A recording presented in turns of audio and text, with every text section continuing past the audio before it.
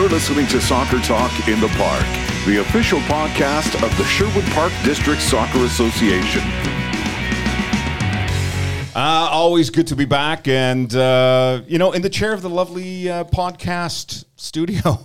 I guess we call it a studio. Who knows what it is? Just want to welcome everybody to another edition of Soccer Talk in the Park. Of course, the official podcast of the Sherwood Park District Soccer Association. Again, I've thrown out the American soccer. Shot, score, back of the net. All that sort of fun stuff. We have technical director Sean Lowther in the studio. How you doing, Sean? Very good, you? Very well, very well. D. Govender, the community director. How are you, sir? Very good, D-Dubs. How are you doing? Very, very well. We have Dano Drummond on the phone. Dano, you there? I'm here, buddy. You're on the left side. Yeah, you're coming out the left side for everybody. And we've got a special guest with, he's going to be on the show for us for the bulk of the show. It's FC Edmonton's new head coach, Alan Koch. Alan, how are you? Good, Darren. How you doing? Well, I'm okay. Enjoying the sunshine here in lovely Edmonton. And, that's something we can jump in with. We'll jump into it in a little bit here. We've got a few fun things in order. Lots of chat with Mr. Koch in regards to his new position with FC Edmonton. We'll talk to him about past soccer things, his connection with our technical director in the past there when Sean was coaching teams in the Okanagan of British Columbia. I know there were some times there you guys could have crossed paths or did cross paths or at least chatted. And we'll also talk a little bit about inspirational thing. We'll have quotes from different soccer players, things that have inspired all of us here, things that might inspire you young players out there to become better players or to continue your career, whether it be in a collegiate capacity or making that attempt to jump to a pro level. We'll see who inspires you to do just that. But we'll start things off as we always do with a bit of a rundown on what's been going on with the club and some of the programming that's been going on. I know we're getting into a couple of weeks to go on the community side of things, which we'll get to deal with in a little bit. But we can go a bit of a COVID update with Shauno here and have you sort of throw things out there for us. Well, I looked in my crystal ball and it said we'd be back on the field the first week of April. Oh, that would be sweet. Yeah, who knows? We're waiting on the government to say what's going to happen. There was an update last week. It wasn't favourable. It was just stay as we are with physical distance training. We're hoping that the next update in less than a week now, it'll be a week on Friday, I think. We'll get some good news there where we can expand things a little bit. But right now it's just physical distance training with 8 players and 2 coaches.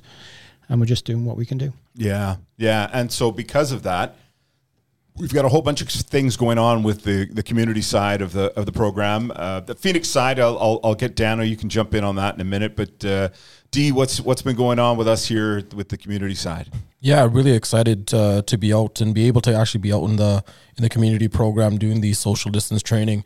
Our community players, we love playing soccer games, right? So it's a little bit different, but I give credit to the kids that are out and have joined us in our social distance training. This is a technically led program, and for a community program, again, this is the second time in within the year of the pandemic that we've brought in technical coaches to lead the program, and I think it's been an absolute fantastic for the kids to be exposed to the great coaches that we have. And we're just looking forward to come outdoor. We want to be back on field. We want to be playing games. A majority of our kids that are in our program, they want to play the game and they want to enjoy the game just like everyone else, right? So yeah. Actually, if I just add something on that, sure. It's the first time I've worked with the community players in Sherwood Park since I got here, and it's been good. There's been some players have stepped up and done quite well. In fact, the first weekend we had a Ministry of Silly Walks, a Monty Python skit that we put together, and there was one girl actually came dressed in a full suit with a briefcase and did the whole ministry walks thing, and it was different class, so that was pretty good. Yeah, that's Sophia there. I'm going to give her a shout out on the podcast. She's our COVID, our traditional COVID soccer player. She joined soccer for the first time last outdoor, and it was a COVID season. So she hasn't really actually seen how a normal season goes, but she's in it. She's enthusiastic, and when Sean brought the Silly Walks challenge on, she was all about it. It was great. And that's an amazing thing. There are so many players out there that are just getting their start in football, and really, because it's all COVID, they don't know what it's really all about yet. And it'll be interesting to see once they do get to that full-fledged point when we're allowed to just play as we'd like to do. That'll be an interesting thing to see, and we can talk about it at that podcast. Dano, Phoenix programming, it's been going, and a lot of excitement again from the players just to be back on the pitch.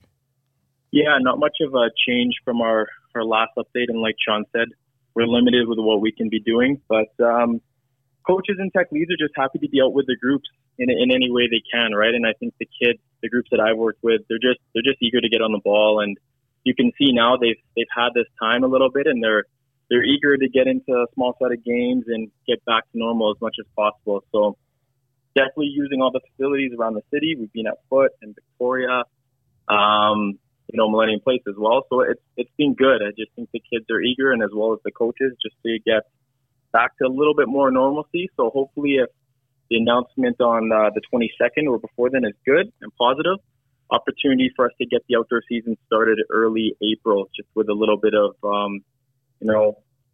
assessments going and some starting sessions for the outdoor season. So it should be good. Well, that's exciting to hear. And I know for me, from the goalkeeping perspective, it's just because of the way things are set up with the AHS and, the amount of players that are on the team. We've set up a separate night for the goalkeeping, and it's been great. I've been very appreciative of the players and the keepers that have shown up, and the work ethic has been different class. They all want it really badly. But as we saw in our very first one-on-ones that we started to do prior to this 8-man thing, the fitness levels were not quite there. Much like DW here, a lot of cake's been eaten over this COVID kind of time here. Well, it's even bad for the coaches. I mean, they're doing these sessions and we're bagged at the end of it, That's funny. I'm assuming you guys, you've started doing one-on-ones, Alan, and I know we haven't really totally introduced you yet, but we'll get you to jump in on this. How tired are you by the end of these things? You were alluding to it a little bit earlier. Yeah, absolutely exhausted, to be brutally frank. We're doing probably 4 back-to-back one-on-ones, which I'm used to, thankfully, managing probably a 90-minute training session. So to go from that to now several hours, we're probably finding ourselves going home in the afternoon, needing a short little nap to get re-energized for the rest of our day. So I need the nap just to get at the cake later. That's what I need the nap for.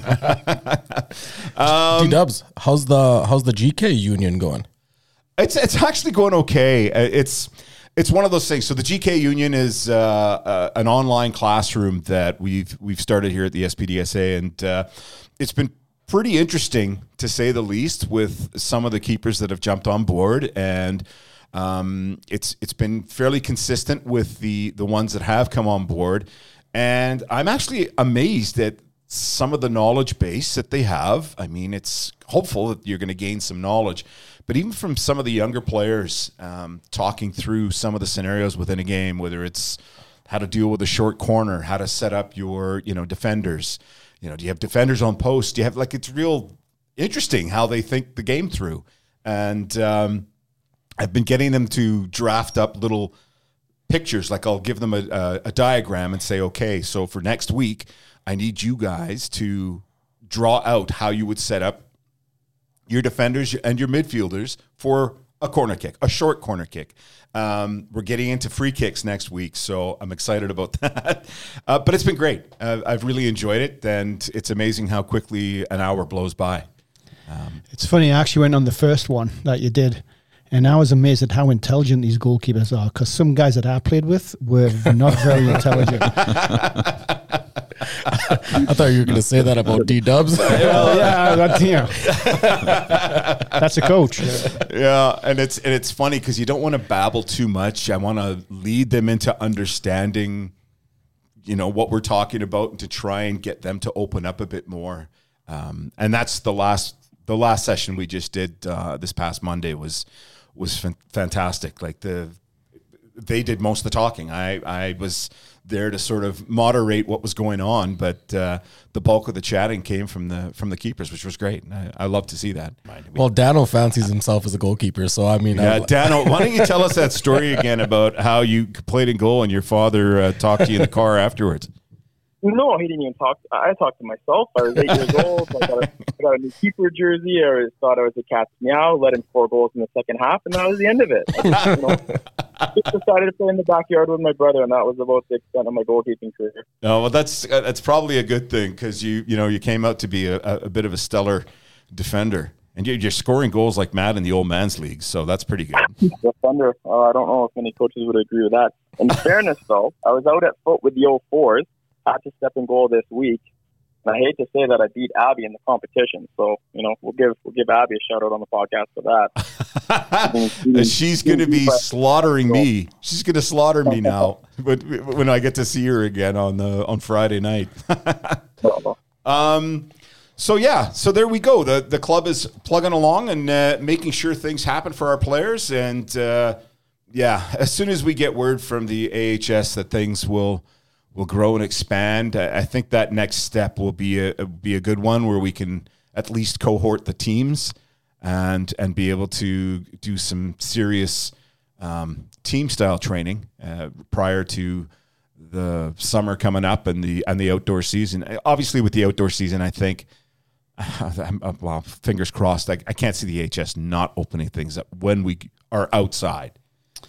I would think so. Certainly into a cohort situation like we had before. Yeah.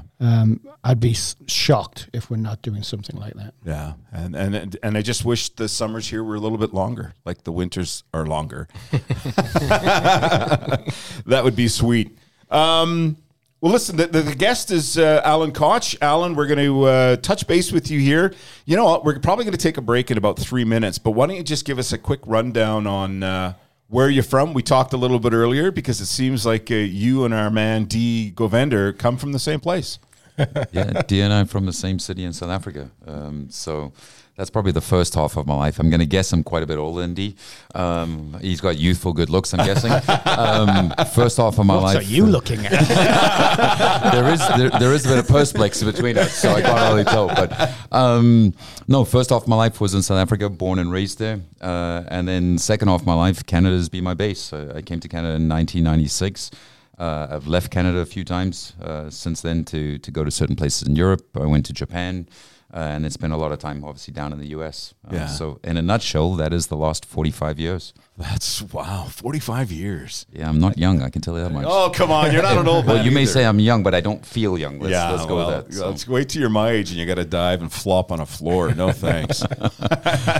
Hey, listen, we're going to take our first break here. When we come back, we'll talk more about Alan's career and what he's done, where he's going with the new job with FC Edmonton, and all things and all points in between. And part of that may include some of the time he spent in Ireland with Limerick, because our man Sean also played in Ireland as well. So we'll be looking forward to that. Anyways, you're listening to Soccer Talk in the Park, the official podcast of the Sherwood Park District Soccer Association.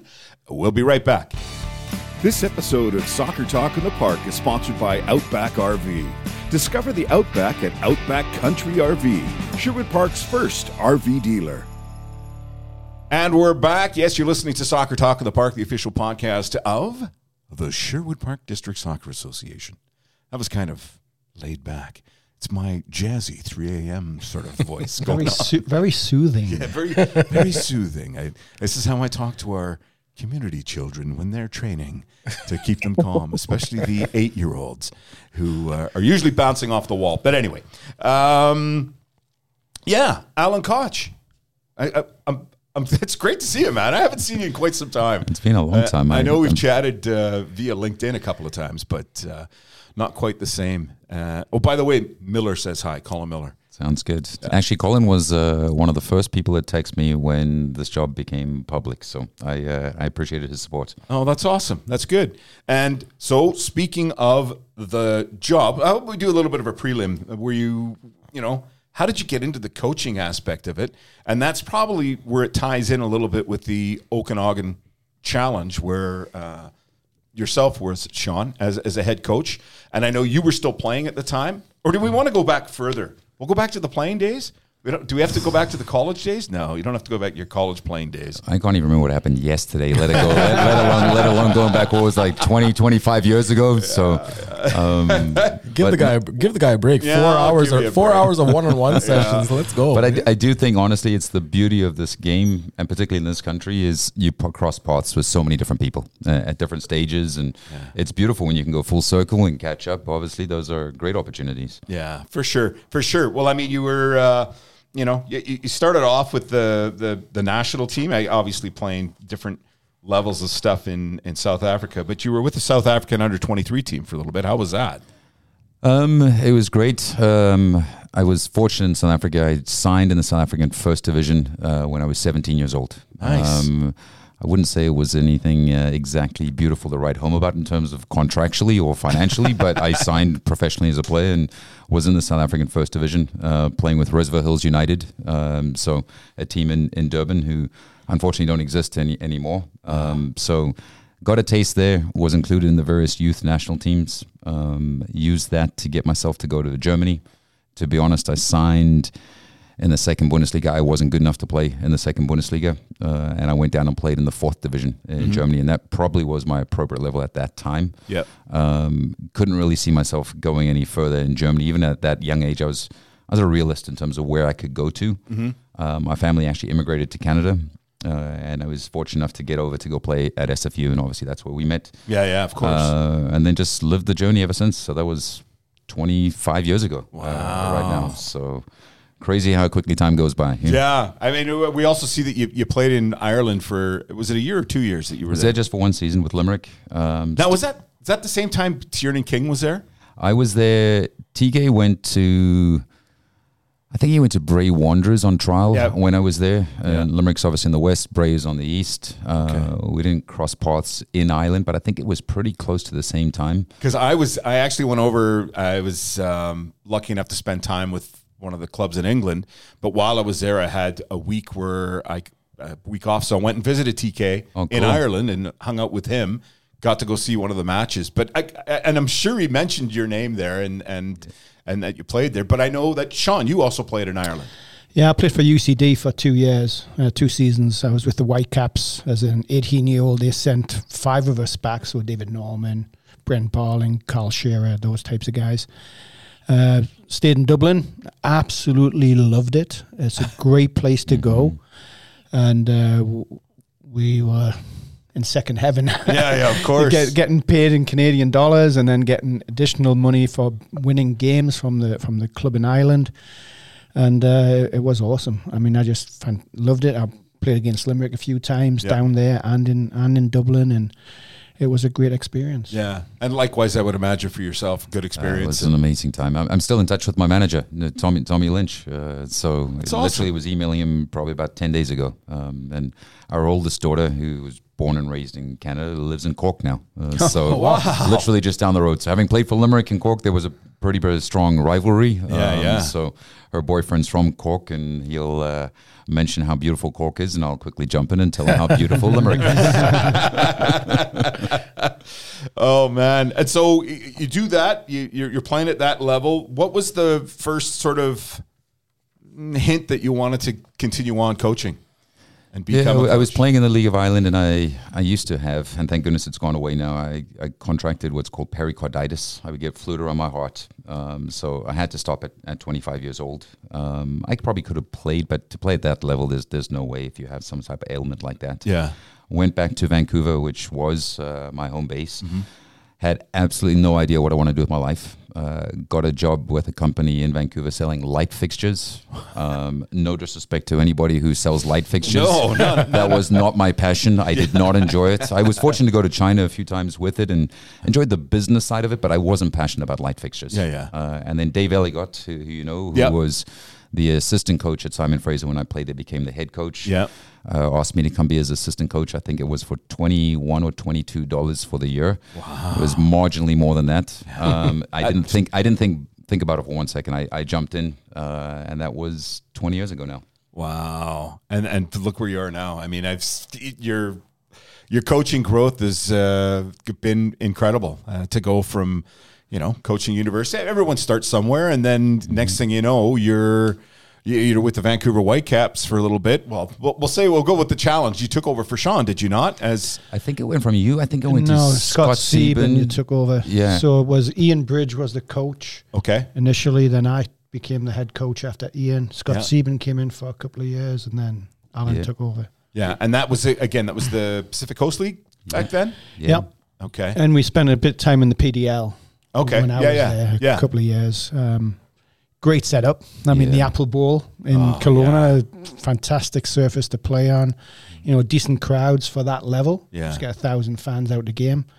I just loved it. It was great, and I'm sure you had the same experience. Absolutely fantastic. It was so beautiful that we actually have a house now in Lake Country, which is 20 minutes up the road from Kelowna. So nice. It's a beautiful place. And not only just in the summers, but the whole year round. The Okanagan's absolutely gorgeous. So yeah, you can't.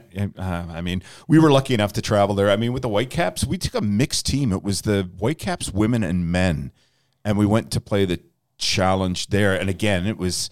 I don't know if it was the full challenge team or not, and I'm not sure if it was yourself. It wasn't me. That was the coach at the time. It doesn't ring any bells for me either. Okay. Well, we went in, we played in the Apple Bowl. They had a ton of people come out, and I'll never forget seeing Deanna Artuzo. She was a striker for the team. Flatten one of the biggest defenders I've ever seen. He went to go into a tackle, and she just leveled him. So I don't know if he was just trying to be nice at first when he went into it. She was not being nice. She was having none of it. But it was a fun game. It was a good match, and it was very nice. The ownership group at the time, I guess I can say the name, Greg Kerfoot, who owns the Whitecaps, or is a part owner now, has several houses right on the lake there, and a fully lit soccer field there. We got to go visit him and have a barbecue after the game. But it was just an incredible place. I love going there as well. It's a small world, but Michelle Artuzo is my sister-in-law. Oh, is it really? Wow. Literally shows how small the world it is. That is unbelievable. Wow, that's very cool. Yeah, and I love those kids. They were great. So now that we've come around and you're coaching, you went to Cincinnati, and it was part of the USL there. Well, actually, you'd gone through the Whitecaps first. And then what were you doing exactly with the Whitecaps? So I got there, started as a scout with the first team in MLS. Was able to do that while I was still coaching at SFU. Yeah. So that's what allowed me to get into it. And then I kind of had to get to a place where it was, am I going to continue in the university game, which I've been doing for 10 years at that time? Yeah. Or am I going to really go jump into the professional game? And felt like we'd done almost everything at SFU. Made 3 Final Fours. I hadn't won the national championship down in the States, but had to go close at least. You know what? That's a tough goal. There's how many?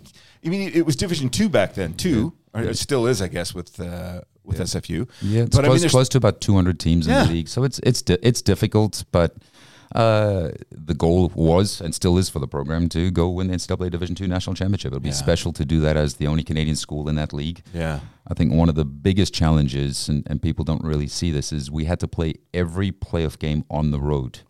Yeah. So American teams are not allowed to come to Canada under the NCAA rules in the playoffs. So you could be the number 1 seed and you never ever get to host a playoff game. Wow. So that's it makes it incredibly challenging. You're flying all over the place. Of course. By the time we would get to the Final Four, you're absolutely exhausted. Yeah. So I hope they can still do it. Clint, who was my assistant coach, has been there now for the last 7-8 years as the head coach, and hopefully they can do it one day. I'll support them until the bitter end. Oh, that's awesome. That's awesome. So, okay, you end up with the Whitecaps, and you went from the scout to being their USL affiliate, or not the affiliate, I guess their team that they had. They had a reserve team at some point. Yeah, it was the head coach for the USL team. Yeah. I was one of the assistants with the first team. Didn't travel that much. I traveled for a few games with the first team whenever the second team didn't have a game. And continue to do the scouting work. So I was wearing a lot of different hats, which was fantastic, honestly. It exposed me to so many different things. Had some success in that position. We took the youngest team in the USL to the Western Conference Final in 2016, I believe it was. And like in most businesses, when you have success, the phone starts to ring. Of course. I had a few different offers to go to different places. I got flown into Cincinnati, and literally when I got there, you could feel something special was happening. They had averaged, I think it was about 15,000 fans in their first year in USL. They had plans to go to MLS. You could feel that they were heading down that road, and I decided to jump in. Gave me a job doing very similar things to what I'd been doing for the Whitecaps with scouting and analytics and coaching and so many different roles. And then within a few months, the manager, John Harkes, was relieved of his job, and I didn't get even asked. The president came to me and he's like, "You will be running training tomorrow." And I thought it was just for one session at first. And then we went to a press conference that afternoon, and he just literally announced that I would be the head coach of the club. That is absolutely brilliant. No contract negotiations, nothing. It was, there you go. That is brilliant. And the next day we flew down to Florida for preseason. So you're in the God! What a pressure cooker! Instantly. That is a mild story in comparison to other stories I can tell you, but that was the start of it. Wow. But it was an amazing experience. Honestly, I felt very privileged to have that opportunity, because by the time I left the job, we were in MLS. I was an MLS head coach. We won the city its only professional trophy that it's ever won. It was an amazing experience. We grew a fan base from, like I said, when I got there, it was about 15,000 in the first year. When I got there, we grew it from 15,000, and we were filling the stadium at the end, which was 33 or 34,000 fans every single week. I'll never forget tuning in. I guess it was online to see it was I in BC at the time? I must have been in BC at the time. Could have been here. I don't know. I can't remember. I'm old, I just thought I'd throw that out there. But I remember seeing one of the games, one of the U.S. Cup games, and the stadium was packed, and you actually knocked off one of the MLS teams. And I think you might have done that a couple of times during that run. Yeah, that was, I think it was 2017. Yeah, so I was here then. Yeah.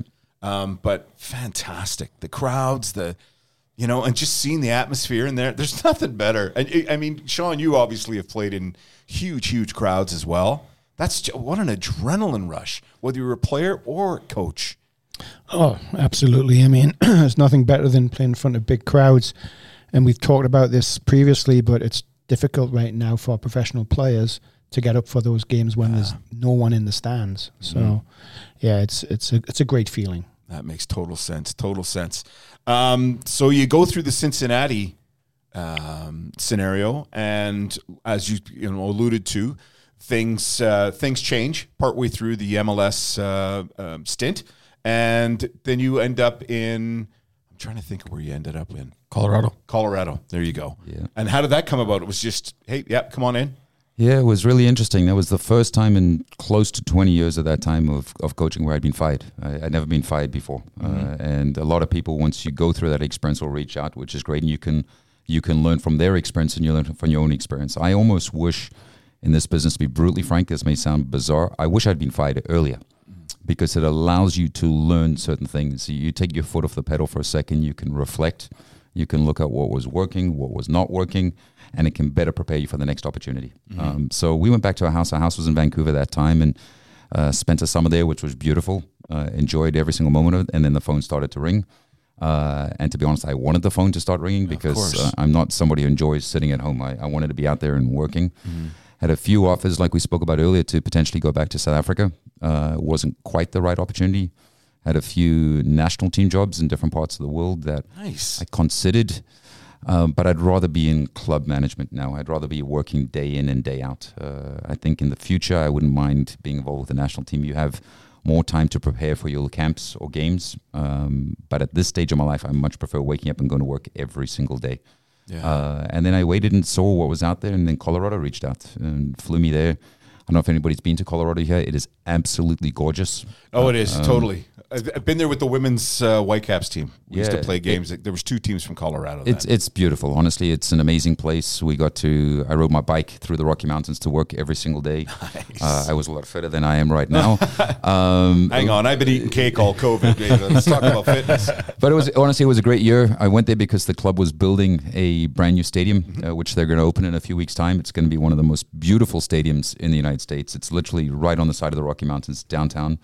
And that was the plan. And then, to be quite frank, COVID hit. My wife's brother passed away, unfortunately, at the beginning of last year. All of her family is in Vancouver. And borders got shut down. We weren't able to come back. My wife's family, nobody was able to come see us. My family wasn't able to come see us.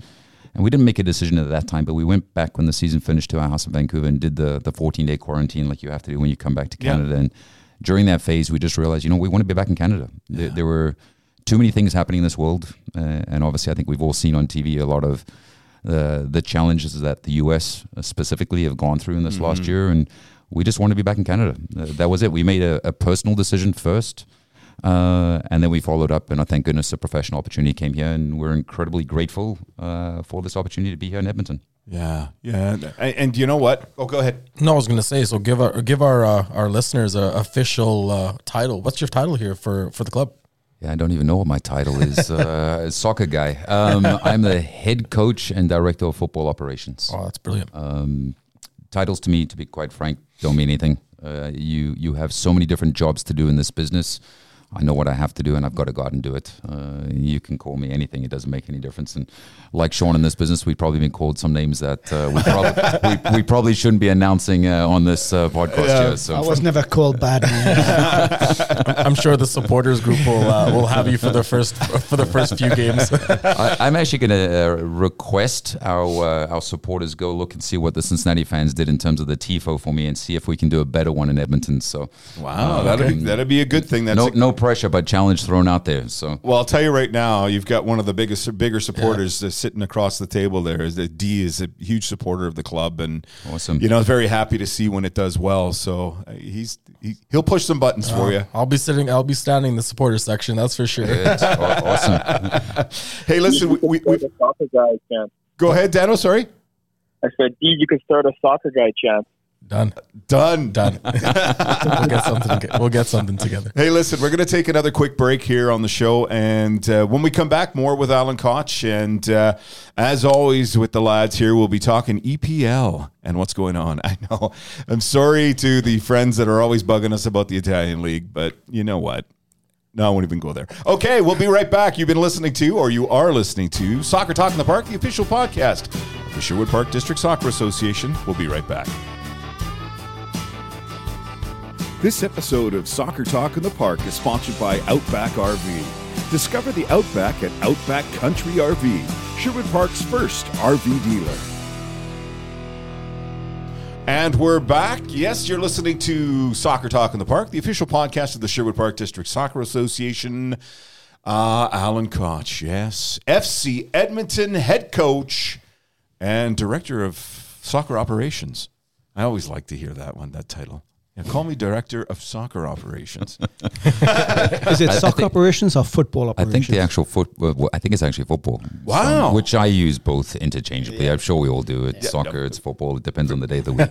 For me, it depends on the accent I'm speaking to. I find when you're just talking to random people and they're Canadian, you mention football, and they right away they're thinking Edmonton Eskimos type stuff, and hey, double E football team, mate. Sorry, yeah, I forgot that. I forgot the change. Now, have they come to a conclusion yet? They're voting, I think, right now. Aren't Is they? it the vote today? Voting? Or similar soon? I don't know what I'm saying. It's actually funny. In Ireland, they call it soccer. They don't call it football. What? Because of Gaelic football. Ah, okay. Yeah, my last trip there was actually to the north, and part of the Milk Cup. That was fantastic, but they call it football. Gaelic football and hurling, right? Hurling, that game. Hurling's crazy. Insane. I don't get that game either. Like it is insane for sure. They're both tough. You have to be tough to play both of them. I heard Dano went out and tried out for a couple of hurling teams. In goal. In goal. No, you have to be really touch me and go with hurling. Yeah, that's just definitely off for me. So Alan, FC Edmonton, what are we doing? How are we going? What's it going to be like? Yeah, there's a lot of questions. Very open-ended too. Well, I mean, obviously you've come in and everyone's going to have their own challenge as far as being the new guy, and obviously going to have to assess what you've got. You're looking to bring in players that maybe you've worked with before, you haven't. And of course, COVID's not helping. You were alluding to it earlier about one-on-ones, and that's all you're able to do right now. I know things are changing, and you've just gotten the okay to move forward with a larger group. But fill us in. Yeah, I'm very much a realist, so I'm black and white. It's I've inherited the team that came last in the league. Yeah. And it's not a bad place to start, but you don't want to finish at the bottom. No. Obviously. So we've we've reflected on what we have. I feel like we've retained pieces that we needed to keep. And then we've made adjustments. We've gone and recruited within the salary cap that we have. We feel like a decent group. And now we're chomping at the bit to start working with these guys and get them going. And we're doing one-on-one training right now, which is not the end of the world for us, because having new coaches and getting to know these players just personally and their abilities, I think it's a good place for us to start. But thankfully, we can be able to now to progress to bigger groups and then ultimately, hopefully, get to where we can have full training. But we've got a lot of work to do. Yeah. It's been a long off season. I personally don't believe you should have a long off season. And we've got to work with these guys to get them fit, get them sharp, get them understanding of how we're going to play. And then get them to the required level. But I've enjoyed it so far. I'm enjoying being in Edmonton, first off. I like working with the group of players that we have. They're motivated, they're energized, their mentalities are first class.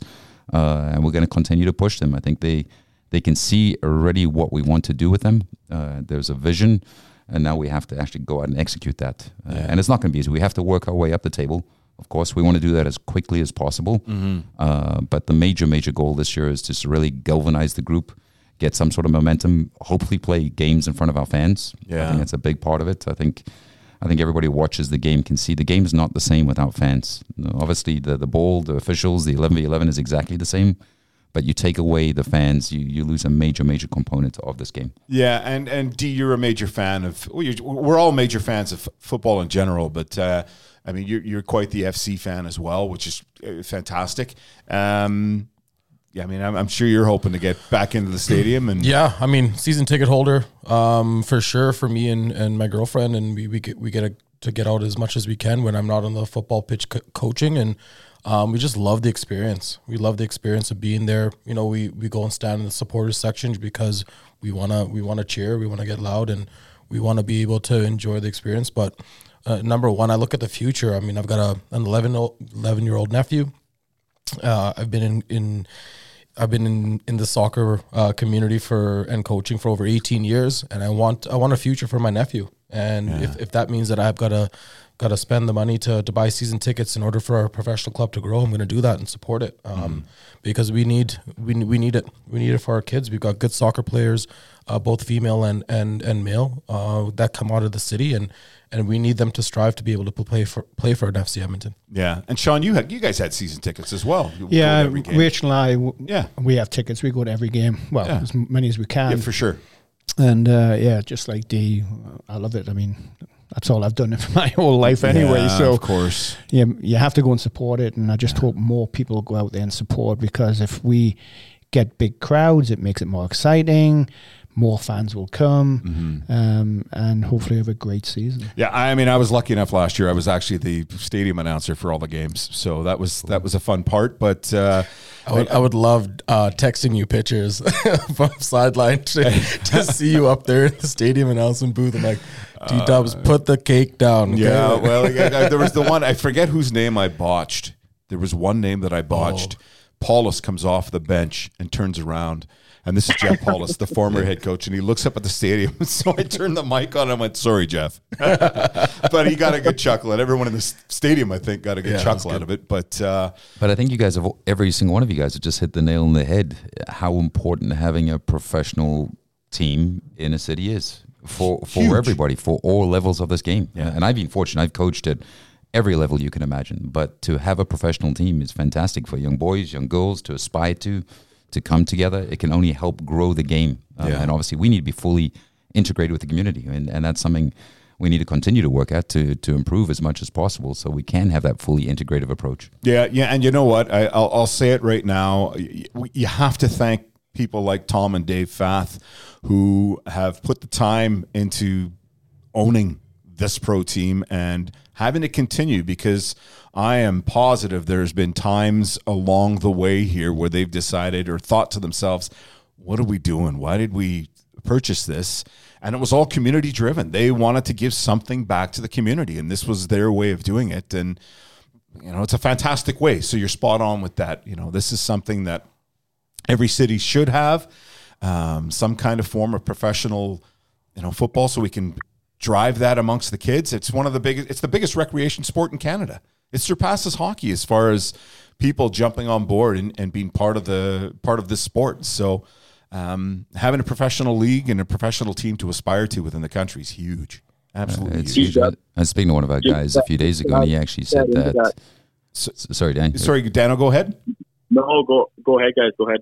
No. You're only coming in the left ear. Sorry, I couldn't tell. So go ahead. I'm on a delay. No, just with you guys speaking about the fans and, getting enough people out, I think something else is important is that, it's got to extend past the soccer community. I've, on a few occasions, taken some friends out that are just general, sports fan enthusiasts.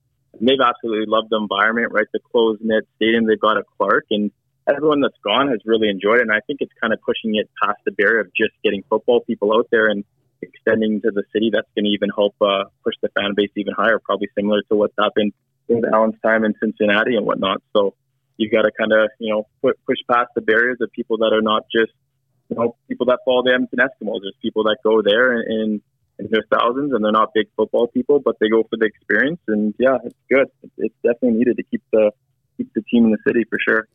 Yeah, it's definitely on fan experience. You have some great examples in North America. You look at Portland Timbers, for example. Once you go to that environment, you're hooked and you have to go back, And I remember Montreal, quite a few years ago, when in the A-League, all of a sudden they started getting big crowds, and everyone just jumped on the bandwagon to go to that as an event, and they weren't necessarily soccer players. They were just yuppies that live in the city, and it's fun, and they want to go. Well, it was like the transition. I mean, you were in the city at the time when Vancouver went from the USL, I guess it was still, or A-League, it was still, when they went to MLS and they built that portable stadium at the old Empire site. Yeah. And all of a sudden... I was at the first game, yeah. Yeah, all of a sudden we went from, because I used to be at the old Swangard with the team when we played there, and it was good. You'd get 4,000, 4,500, maybe 5,000 at a game. All of a sudden there's 15, 20,000 young, new fans coming to watch this MLS side. What a difference. Huge difference. It's fascinating because the level sometimes the level got better, obviously, but it's not significantly better, but it becomes the thing to do. Yeah. And if you're a soccer person, you're drawn to go to the game because it's a soccer person, that's fantastic. We love for you to come and support the team. But if you're a non-soccer person, it's a great experience to go out watching live sports or live theater or a live concert, to be quite frank. I enjoy all of them. Unfortunately, COVID's taken that away from us. So hopefully we can get to a place where we're all able to go enjoy all of those different events. Yeah, Dano, you were about to jump in there. No, it was just chatting about the A-League, and Sean had mentioned Montreal, and that I was playing in the A-League back in 2004 for that year when we did have the Aviators, and that was, I think, one of the biggest crowds that I played in front of, and it was 12,000, 13,000, and it was just absolutely packed. And you saw the same thing in Portland. The Timbers were in the USL or the A-League then.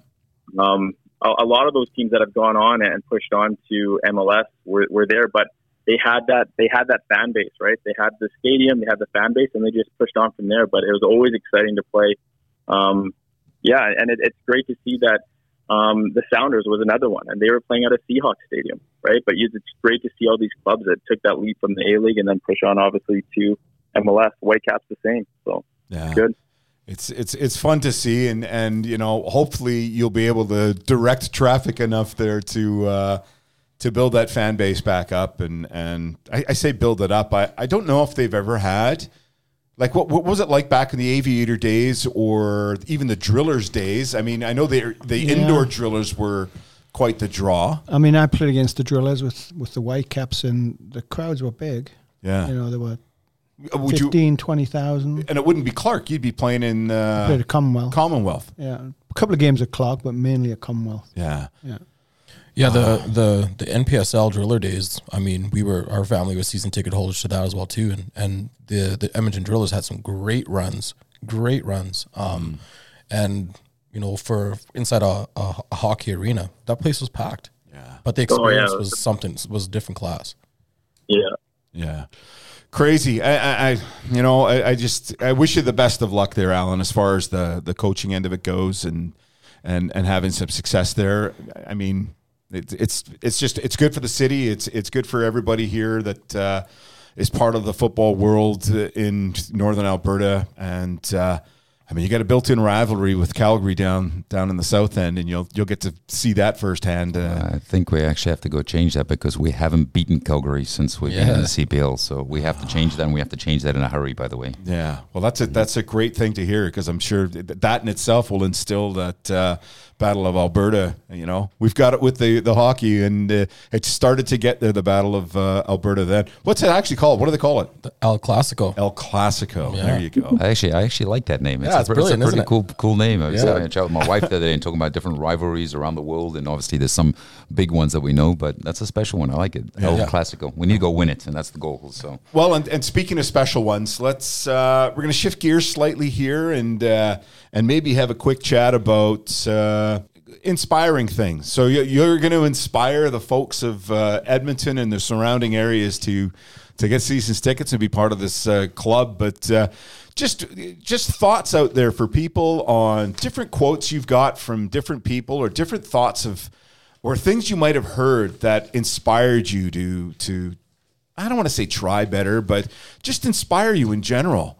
Whether it's for the sport or whether it's to do whatever you want to do in life. We've got a bunch of quotes here, and I mean, I'll read one. It's a quote from Peter Shilton, the England goalkeeper, who famously suffered Maradona's hand of God. So in that, what World Cup was that? What was it? Why are there only goalkeeper 86? quotes? There's only goalkeeper. There's like 4 goalkeeper quotes. Hey, come on. What are you talking about? If I was American, that third quote is from Peel. I want to jump in and use one before you guys steal it. So I'll tell you what, you're the guest, so let's have you go first instead of me. Well, it's hard for me to take off my coaching hat. So this is a quote from Nelson Falcao Rodriguez, a sports commentator from the 1960s and 70s. And he says, in football, soccer, the worst blindness is only seeing the ball. And I wouldn't be surprised. I think if you read below it, actually, Dee's not going to be surprised. It says something about goalkeepers. But I see every player. I don't just notice the goalkeeper. But I love that, because the game, obviously, you need a ball to play with it. But there's so much more to the game for individual players in terms of what we do with the ball and what we have to do without the ball. And that's when our team has possession of the ball and when the other team has possession of the ball too. So you need to see the ball, obviously, but you need to see more than the ball when you're on the pitch. Yeah, for sure. And for me, this Peter Shilton quote is, as a goalkeeper, you need to be good at organizing the people in front of you and motivating them. You need to see what's going on and react to the threats, just like a good manager in business. So very true. It's something that we discuss a fair amount when we have the GK Union classrooms. A lot of this, the classrooms are driven by what these keepers, the young keepers, need to understand and know about the game and their ability to see what's going on out in front of them so they can help to adjust the team and, make life easier for the team in some ways and lessen the threats that come at them as far as the goal goes. Now, does that inspire people? I think it's something that makes you think, for sure. But inspirationally, I don't know. Anybody, you guys have anything inspirational? It could be from a coach or another player. I've got 2. First one is football is not life and death. It's more important than that. Yeah. Bill Shankly quote from many years ago. But that's I don't think that, unfortunately, North America wouldn't probably think that way, but the rest of the world for sure. And the second one, and this was more of a little bit of a story. It's not an actual quote, but Peter Lorimer, who played for the Vancouver Whitecaps, were playing a game in Tampa Bay, Florida, and the referee makes a horrendous call. So he goes up to the referee and says, "Ref, that was awful." Ref says, "Okay, it's your opinion." He says, "But can I ask you a question, please?" And he said to the ref, "If I called you an idiot, what would you do?" He says, "I'd send you off, give you a red card."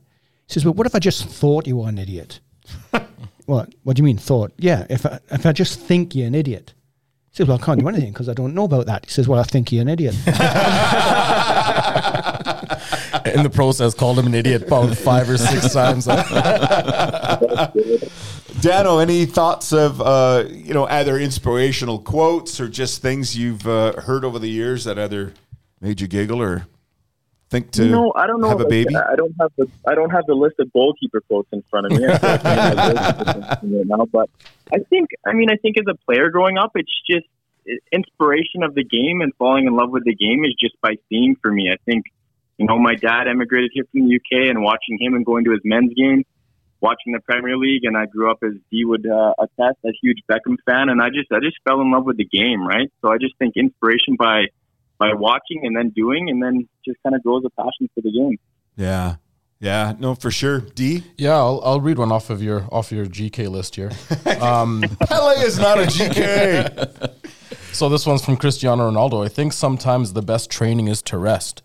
And I looked at this one and I think about the player, the youth player, or the person that's overtraining, that wants to do everything, wants to be a part of this, wants to be a part of that, and just wants to get out and play soccer all the time. It's great to have that mindset. Yeah. But if you're overtraining, especially at a young age, in your body development, your physical development stages, you're not actually gonna get to that point where you want to get to in the short term. Yeah. I think what we're going to do. Oh, go ahead, D. No, I said before you wrap up, I feel like you're getting to that stage where we still got to do a little EPL here. So before we can get to, so I'm going to have a question for Alan. So Alan's from Durban. We're both from Durban. So the FC Edmonton mascot is the Rally Rabbit. All right, I've heard that. Okay, so how long is it before we get a bunny chow into the concession at Clark Stadium? You know what? Can you get a bunny chow in Edmonton? Because if we can, I'm going there right away. Oh, I can fix you up something. Yeah, I'm sure you can, actually. I'd appreciate it. So. Well, it's funny. He's actually a chef. Well, then he probably makes an amazing bunny chow. But it wouldn't come from me. It would come from my mom. That's for sure. Okay. She's the one. Oh, but we would definitely fix you up something. Bunny for sure. chow is something special. And if you don't know what that is, go Google it. It's an amazing dish from Durban, really. It's street food. Half a loaf of bread, cut it, take the bread out, and put your curry inside, and away you go. Oh. Yeah. Are you a fan of that? I'm a fan of curry. I've never had it in a sandwich like that. Here I am. I had visions of our fans cutting up rabbits. Yeah. And That's the first thing I like thought. rabbit hot dog or something like that. Dano's favorite. I'm Googling it right now. It actually looks pretty good. I'm getting hungry thinking of it. So. Hey, listen, let's slip quickly into the EPL and a little bit of talk about that. Anybody got any thoughts, Dano? Anything special going on in your Tottenham world? I don't think you need to chat to me. I think you need to see if he's okay with Liverpool's run. I think that should be the talk right now. What's going on there, mate? Surprised I'm here today. I was going to say, what's been going on there? I mean, losing 6 games at home on the spin,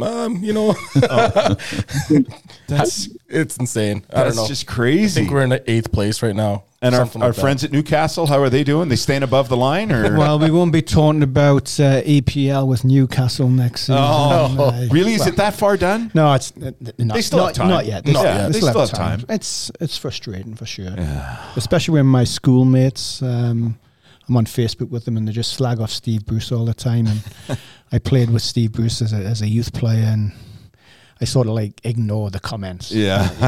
But it's difficult. It's as we talked about, it's a massive club. Yeah. With a massive history. Way back in the day, they were winning trophies back in the 50s and stuff. But hopefully, we'll survive. Yeah. Yeah. What about you, Alan? Favorite EPL team, or do you have one, or do you just like good football like me? I've been an Arsenal fan since 1986, so a long time. But I hate to say it, the longer I've been in professional football, the less of a fan I've become. I'm really just a student, to be quite frank. I watch teams to analyze them. I have an affection for Arsenal, and I'm sure if they were doing fantastically, I'd probably be a bigger fan than I am right now. But I have been a fan. I've been a fan of them for decades. But I appreciate watching all the teams. Like I appreciate watching Scott Parker manage Fulham. Oh, it's brilliant. I appreciate Pep, obviously, what he does with Man City. I love watching and studying Bielsa. I have friends of mine that have been on his staff in different places, so I spend time picking their brains and seeing how he works, what's good, what's bad. Yeah, because for to be sure. quite frank, everybody does good things and everybody does bad things. Mass appreciation for Klopp. I try analyze why. because when you go from being so impressive to really struggling, there have to be reasons, sometimes internal reasons, sometimes external reasons too. No, I have an appreciation for every single team. I love to go watch teams. I don't really watch as a fan anymore, which is kind of sad, to be honest. A little of the romance is gone. But I'll go follow teams. I'll study teams. I watch AZ Alkmaar play a lot. Yeah. I'm not a fan, but I like watching them to see how they do. They're a team that's not necessarily a big budget team. They're not spending mass cash, but a lot of the time they'll exceed expectations. Jesse Marsh's Red Bull Salzburg. What a team! Yeah. And I've coached against Jesse, and I know Jesse relatively well, so it's enjoyable watching people that you've worked with or worked against too. Unfortunately, I lost the US Open Cup semifinal in extra time to him, but it's beautiful watching other people you've coached against and see the success they've had in different places. And I love watching teams in MLS. I even thoroughly enjoyed watching the CPL before I came here, just to analyze, see how coaches and managers approach the games, see how players approach the games too. And that sounds like a bit of a nerdy soccer person, but it's the reality of becoming in the level where you're working with the teams, where you're having to be the one who motivates the players and trains the players day in and day out. That's your mindset shifts. It just does. I mean, I think you can still appreciate the game, obviously, and if you were, intensely watching a game that, may not have anything to do with your job, but I'm sure you'd be right into it. I'm sure the fan of you would come out. If I wasn't having to manage a team every single second of every single day, which is the reality of the job, I'm sure I'd be an absolutely huge Arsenal fan to this day. I remember in 1989, and I have a close connection with Bruce Grobbelaar. I was in touch with him already this week, and Bruce was in goal for Liverpool, and I was a huge Arsenal fan. Arsenal had to go to Anfield and win 2-0. They scored right at the end. My grandmother had actually had a heart attack, and she was in hospital and came home, and she was living with us. I absolutely lost it. I was running around the house going crazy. They scored, I think, when it was Michael Thomas scored in the 91st minute, I believe, to score 2-0. I was going crazy. My mom was like, Alan, your grand's had a heart attack. And I was like, I don't care. I was going around the house going bonkers. So I can appreciate being a fan, and I still am a fan, but I'm definitely a student of the game nowadays. Yeah, okay. Well, that's cool. So what does that mean for FC Edmonton? What type of brand of football are fans going to be looking forward to seeing? Pragmatic, which can sound interesting at times because I think we play a little bit of a hybrid style. I don't think we have the ability.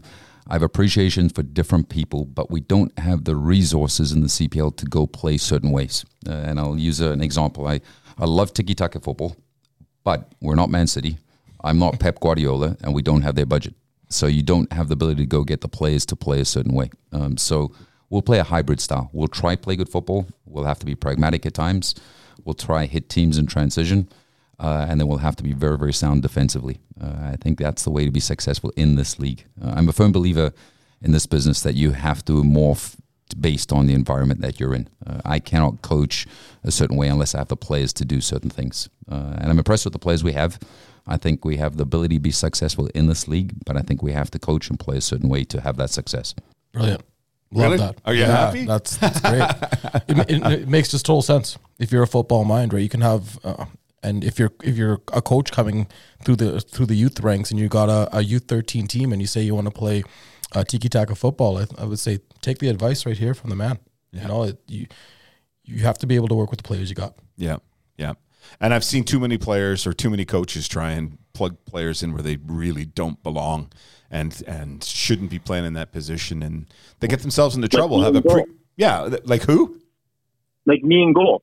Yes, exactly. But my job is to set my team up for success. Of course. And it's not that easy to have success in this business, but setting a team up for success is setting the individuals up for success. Yeah, of course. So put them in positions and areas of influence on the pitch where they can have that success. Well, I'm wishing you the best of success here, Alan, for this year coming up and future years. Hopefully that you can be here in this lovely sunshine of Northern Alberta. And I want to thank you for being on the show today too. It's great to have you on board. Good to see you. I haven't seen you in such a long time. It's been fun to have you in awesome. here. And thanks for having me. I really appreciate it. And Dee, thanks for being here. Sean, as always, thanks for being here. Dano on the phone.